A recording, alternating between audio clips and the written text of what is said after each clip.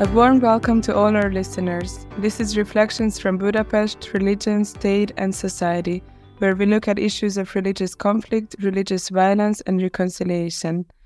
My name is Gabriela Kocsis and I'm an intern at the Danube Institute. We recently completed a 2-year study titled Anti-Semitism in Hungary, Appearance and Reality, and also published a 2-volume set of books by the same name from Haline Historical Press in the US. We are now engaged in a research project called Attacks on Christian Communities and Institutions. Our special guest today is Professor Asbed Kotchikian from the American University of Armenia in Yerevan. For 12 years, he taught at the Global Studies Department at Bentley University. During the last 20 years, Dr. Kotchikian has traveled extensively in the Middle East and former Soviet Union. In recent years, his research on minorities has taken him to Iraq and Syria. Let me introduce my colleagues, Professor Jeffrey Kaplan, a distinguished fellow at the Danube Institute, Sharon Sugar, a researcher at the Institute, and Jonathan Zambori, an intern of the Institute. Thank you for joining us, Professor Kotchikian. Thank you for having me. To begin with, can you tell us a little bit about your background and research interests? I could, but we don't have enough time. I started my academic interests by looking at identity and diasporas, transnational organizations, being one myself. Switching then after that into my main dissertation work was on how small countries conduct foreign policy. I did a case study of Georgia and Armenia for that. Since then, like most people who conduct PhD research, I tried to move away from that because it was a bit too much to continue. In recent years, it's mostly been, I dabbled with civil society and the revolutions, social unrest revolutions, which I realized that I had a knack of being in the right place at the right time. Some people would say a wrong place at the wrong time, in the middle of demonstrations. I've been in Istanbul during the middle of demonstrations. I've been in Tbilisi in the middle of demonstrations. More recently, I have worked on radicalization, de-radicalization in the context of Middle East, but also in Europe. As our project focuses on Iraq right now, so could you share when you first went to Iraq and what did you do there? Any personal experiences that you could share? Yeah, I went there in 2015. It was a weird research trip, mostly because of the fact that I wasn't planning on going there, but I was driving to work one morning in January 2015, and there was a report about impending sort of liberation of Mosul. So I figured out maybe I should plan my visit there to do a study on minorities, but especially the Armenian community there, as well as obviously the Kurdish state structure that they had there and the Yazidis. So I arrived in May 2015. I was there for about a month, traveled mostly in Iraqi Kurdistan. Alas, the liberation of Mosul didn't happen for another 2 years. So I traveled among the different minorities, mostly in Erbil. I went to Suleymaniye and tried to figure out the dynamic of state making that the Kurds were creating the state. A lot of interesting things. I mean, obviously also heart-wrenching things. As I was doing that research, I also did side research about the refugees from Syria and other parts from ISIL at the time, who were living in refugee camps, and how that had an impact on the larger urban population in Kurdistan, which basically went from a couple of 100,000 to over 2-3 million within a very short period of time. So it was quite interesting and eye-opening to see the interaction of the young people from different backgrounds about looking at Kurdistan, finally a country, or even if it's not de jure country, but a country being Kurdistan after so many years, decades, century of Kurds aspiring for that. But also the realism that, it's not just because it's Kurdistan, we don't want to deal with our former enemies and so on. Quite pragmatic. I mean, that was one of the most surprising components for me also, to see how pragmatic they were. Can you provide an overview of the history and origins of the Armenian community in Iraq? Yeah,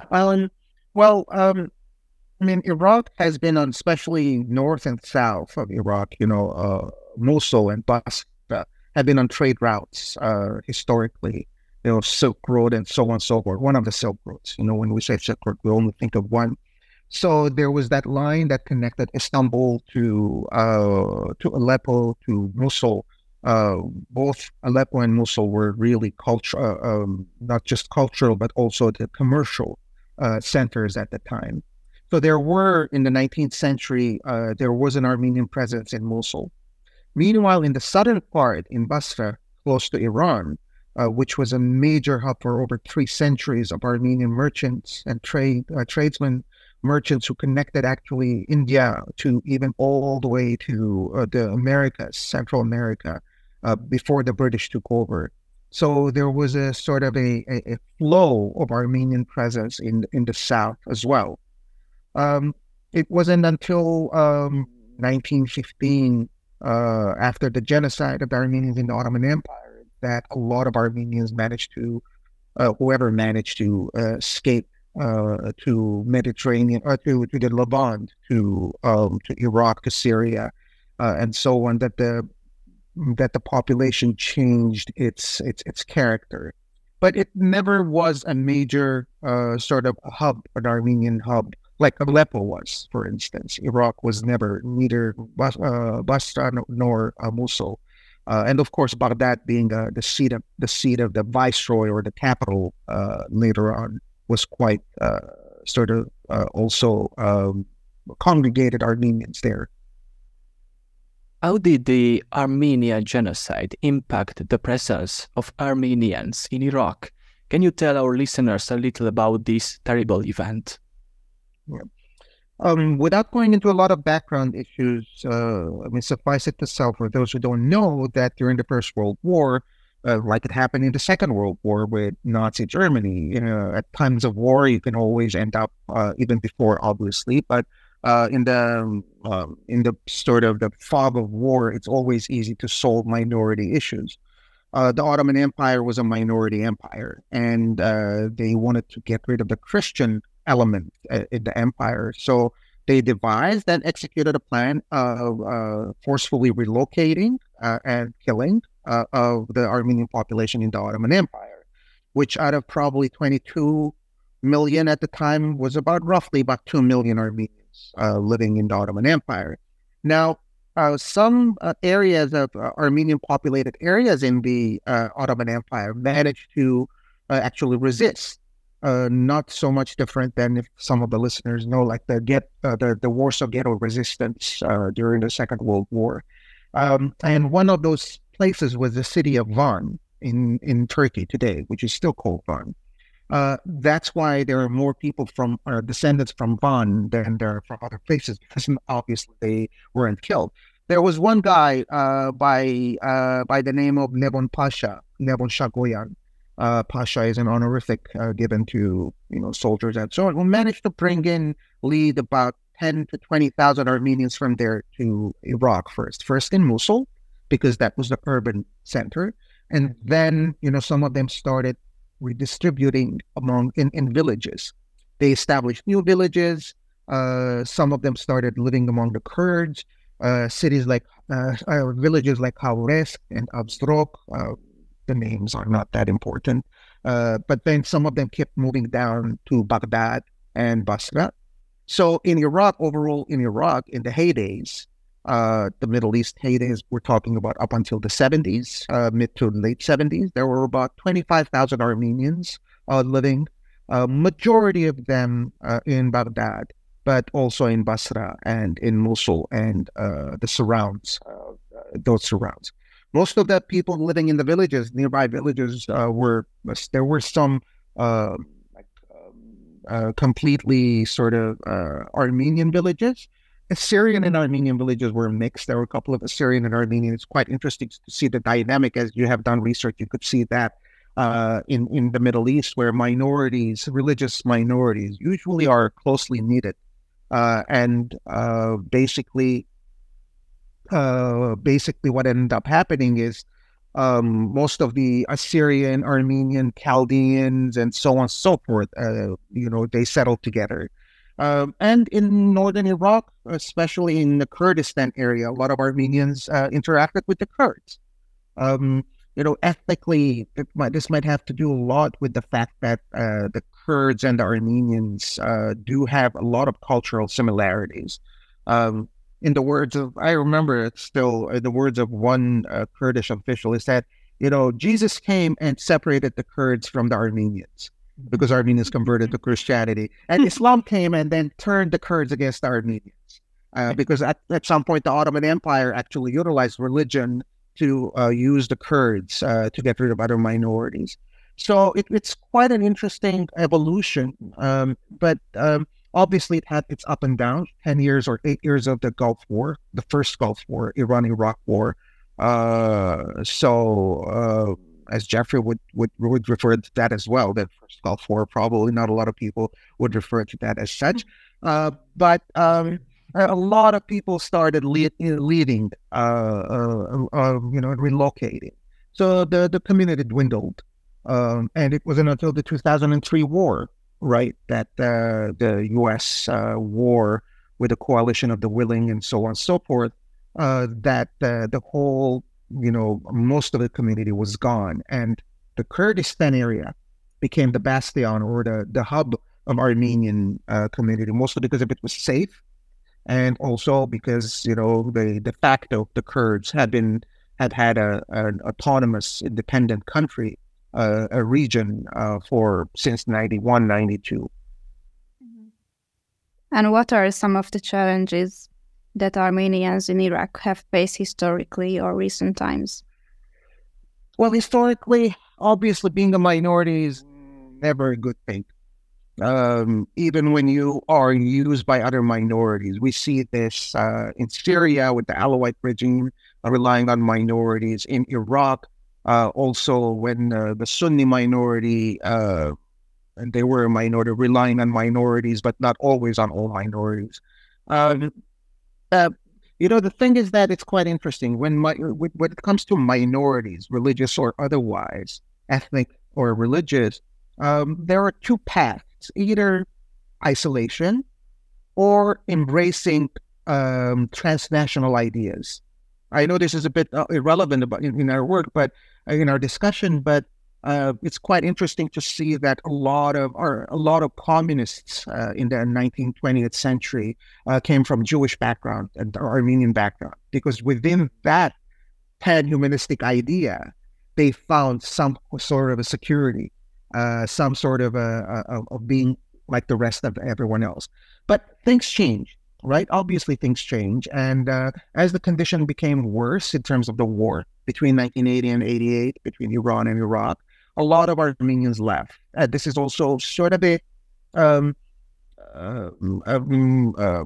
typical what happened in the Middle East. In Lebanon, 1975, the civil war, the Armenian community left. In Iran, after the revolution and the war, again, the Armenian community dwindled. The same thing happened in Syria in the last 10, 12 years.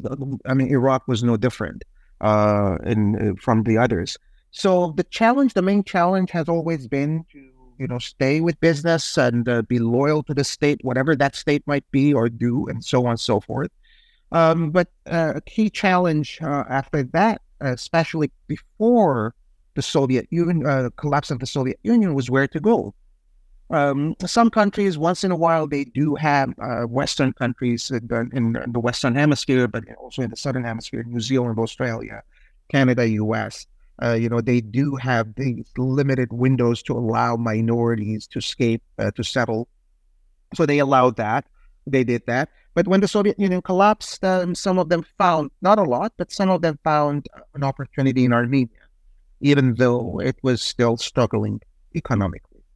So all in all, it's the story of the Iraqi Armenians is not so different than most of the Armenian communities in the Middle East, with the challenges and tribulations and trials and so on. But at the end of the day, it has been one of consistent decline. One thing that that's very interesting for our research is that there is a widespread wish to emigrate in Iraq and in Kurdistan across the board. There's great pessimism about the future. But is it easier for Armenians to find shelter elsewhere, to get visas, and to find countries to take them in because they're Christians? Mm-hmm. Well, some of them do. I remember in 2000, even before the Syrian civil war, New Zealand had a scheme, not a scheme, I wouldn't call it a scheme, but a plan or a strategy or a visa for, I'm not sure if they explicitly said for Christians, but a lot of Christian minorities from the Middle East went to New Zealand on that sort of project. A lot of Assyrians, by the way. It's quite interesting, but it's always, whenever you talk about the Middle East, Christians in the Middle East, especially in Syria and Iran, Armenians and Assyrians are quite integrated and intertwined and indistinguishable in terms of their names and so on and so forth, except probably for the church rites, for their religious rites. Armenians, one advantage that the Armenians had is that being ethnically Armenian, they have a way station in Armenia. And this we've seen among the Syrians, among the Lebanese, among Iranians who would come to Armenia and then get Armenian citizenship and stay safer, or use Armenia as a launching pad to continue to Europe and or North America. And how has the Armenian community in Iraq maintained its cultural identity and heritage while being part of a diverse society? One thing I have to mention here is that when we talk about the Armenian community in Iraq, we are not talking about one community. The Kurdistan, Armenians in Kurdistan are completely different, have a different typology, if you want to call it. In urban areas, in Mosul, in Baghdad, in Basra historically as well, they maintained their identity as they did in everywhere else in the Middle East. Schools, cultural and or athletic organizations, religion, obviously. Religion is one of the key elements, key components that allows them to be separate and maintain a level of identity. So that's a common denominator among all, and in Iraq as well. And this is also true in the case of Baghdad and Basra. Well, not so much in Basra anymore, but Baghdad. In Kurdistan, in basically Erbil, in Zakho, in Dohuk, these are some of the towns there. Armenian identity is primarily based on religion. Some of them are Kurdish speaking. They do not even know Armenian. They do have priests who visits the parishes and so on and so forth. They believe in that. There's this interesting story. Once someone told me that at some point, in the Armenian church rite, marriage, you have to be at least 7 degrees of separation to get married with each other. 7 degrees. You cannot marry someone who's, 7 degrees of familial separation. I think it's quite interesting. Like all religions, you always end up having some kind of a medical reason that they justify as a religious thing. But because they didn't have enough people, they actually appealed to the Catholicos, who's the patriarch or who's the head of the Armenian church in Armenia, to bring that down to 5 generations. So in a way, they do have a sense of that they're Armenian.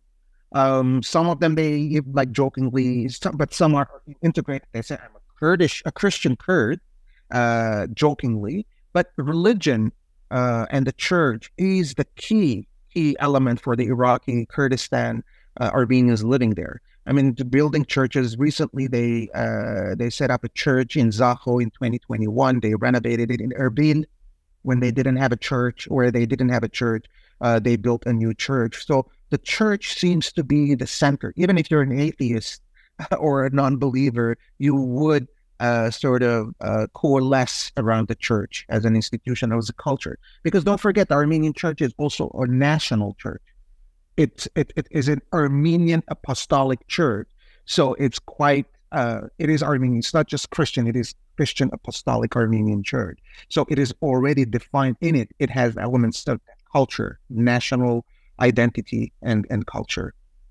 Where did the funding for rebuilding these churches come from? Because I know Hungary Helps has done quite a lot in the area and in Zako and Dohuk. And I'm wondering if beyond Hungary Helps, if there's a larger commitment by the international community to be able to rebuild these institutions. Well, now we raise the issue of follow the money. I haven't, but I know for a fact that in some of the churches in Kurdistan, there was this beneficiary, there was this philanthropist, a Syrian philanthropist, Sarkis Avajan, who actually did a lot of, he funded some of the churches, building of some of the churches, especially, if I'm not mistaken, in Dohuk. So, and the Kurdish government, the Kurds take pride in helping the government. I think that the church in the recent church that was renovated, Zako Church, Erbil Church, excuse me, in the Christian quarter in Erbil, got serious funding and considerable funding from the Kurdistan regional government for that. So it's a more or less a local enterprise, more or less. I mean, I would say predominantly local enterprises or local funding, with some assistance. It could be symbolic, but still, I think there is international support and funding. In terms of numbers, how many Armenians are there in Iraq today, and where are they located? That's the million-dollar question. One thing I always tell my students is that Lebanon is a case study, because the last time they did a census there, they took a census there, was 1936. They never did it. From that point on, it's all estimate. So you could have an educated guess, an estimate. One thing I try to do in some places when looking at these numbers and so on, I look at school enrollment, because that gives you a fairly good idea depending on the demographics of the population. And well, you're going to quote me on this, but don't quote me on this. But I would say at this point, probably there's about 5,000 to 8,000 at best Armenians in Iraq, majority living in Iraqi Kurdistan. Don't forget, as I said, that Erbil is like Kurdistan is a safe haven. It's secure. You don't have a lot of terrorist attacks and so on. So you have a flow, even Arabs coming from Baghdad and other parts of Iraq to find jobs, and it's booming. No pun intended here, but it's really a developing sort of city and region. I wanted to fly from Erbil to Baghdad and come back like within a day or two. There were plenty of seats on the flight out from Erbil to Baghdad, but no seats at all from Baghdad back. That also tells you to what extent you have. So roughly, I would say, if you really put me in a corner to give you a more concrete number, I would say about 3,000 to 4,000 in Iraqi Kurdistan and about 2,000 roughly in the rest of Iraq. Okay.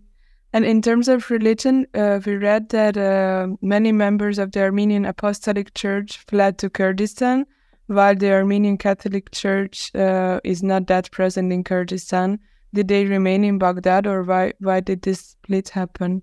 The Catholic Church state, as you might not know, but about 85 to 90% of the Armenians are apostolic Christians. You have a small minority of Protestant, and then you have about 7-8% the Catholic Church. The Catholic diocese, they have centers. They have it in Syria, they have it in Lebanon, and so on. So I'm not sure how many, what was the parish number of the Armenian Catholics, but the fact remains that most of the Armenians in Iraqi Kurdistan are apostolic.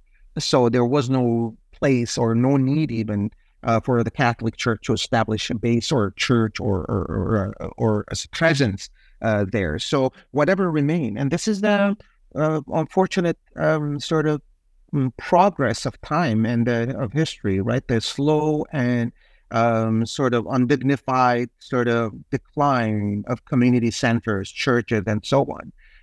They should always put a sign saying, please, the last person leaving, turn off the lights, kind of a thing.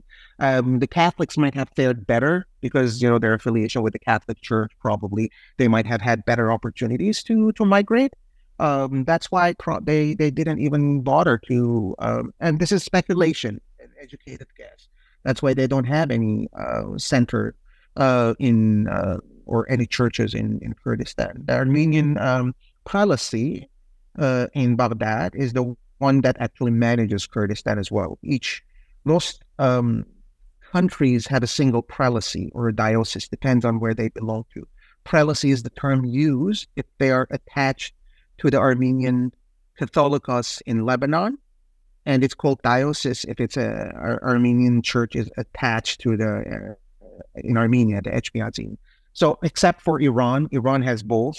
The United States and North America have actually several of those, but in Iraq, it's the Armenia diocese based in Baghdad. But their main parish, their main followers are obviously in Iraq. In Kurdistan, pardon. Yeah. And until this Armenian church was built in Erbil, we heard that Father Kalatian was able to perform or give services in the Assyrian church. So could you tell us about the cooperation between churches in Kurdistan? I could, but in very rough sketches, in very broad sort of picture. One thing is that while the Armenian Apostolic Church is a national church, it also belongs to the larger Eastern Orthodox, Eastern Rite churches, which includes the Assyrians, the Chaldeans, and many others, as you may know. So immediately after Mosul fell, in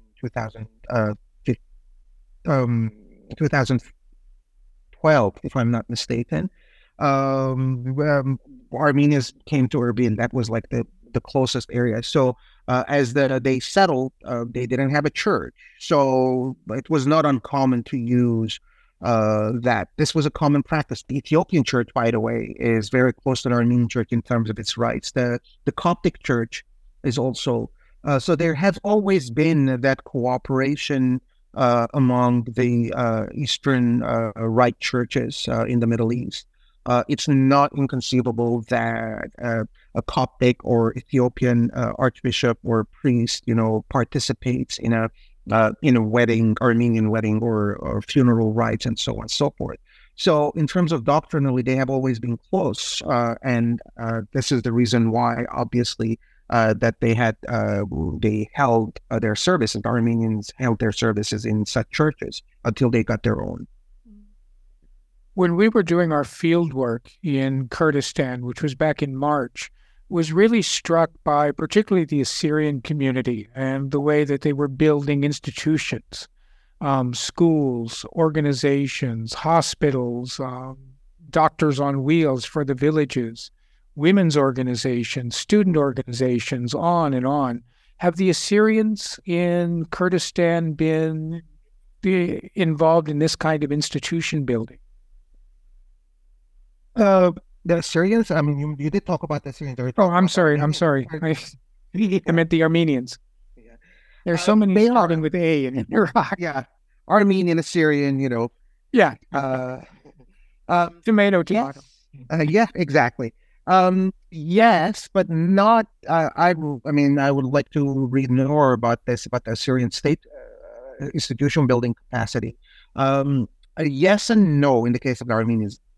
Clearly, there is an activism in terms of the institution building among all the minorities in Kurdistan. In the case of the Armenians, first of all, there are a couple of components that you have to consider that the Assyrians don't have in this case, which is a good and a bad thing. Is that Armenia has a consulate in Erbil, so any kind of an institution building would allow that consulate to act as a nexus.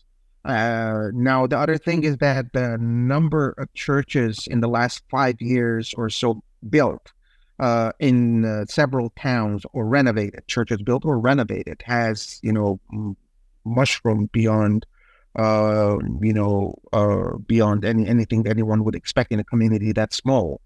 So I would say yes, but not in the sense that the Assyrians are building institutions, but mostly, again, concentrating around the church, concentrating around the church as an institution, and around it having auxiliaries, right? You have the women's auxiliary, you have the athletic auxiliary, you have this and that. And the Assyrians are actually have always been more active in Kurdistan, hence probably also the reason why they are more secular institution building. Don't forget that the Iraqi Regional Parliament does have representatives for Assyrians and Armenians. There's one Armenian representative and probably, I think, two maybe Assyrian ones. And here's an interesting fact. The Kurdistan regional government at some point recognized or adopted a resolution making Armenian one of the official languages next to the Kurdish language. And this actually not most Armenians didn't speak Armenian anyway, but Armenians are an ethnic and also religious minority with distinct religion from the other Christians and a distinct language as well. And how do the Armenians in Iraq maintain connections with the homeland and with the diaspora? Not sure they can maintain the contact with the diaspora, except for those who actually left. The Iraqi Armenians who left mostly to the Netherlands and to Sweden, and some to Canada, North America, Canada, United States. So they have that connection. But with Armenia, there is a semi-regular flight from Erbil to Yerevan. That in itself, that's a real connection, literal connection. You do see a lot of them coming in. They don't come in droves to Armenia. They don't go in droves in Armenia and vice versa. But there is that connection. You would see that a lot of that. The consulate probably is not as active as it should be. That's also one of the things about Armenian embassies and consulates around the world, is that depending on the consul or the ambassador, they usually try to maintain a relation with the local Armenian community.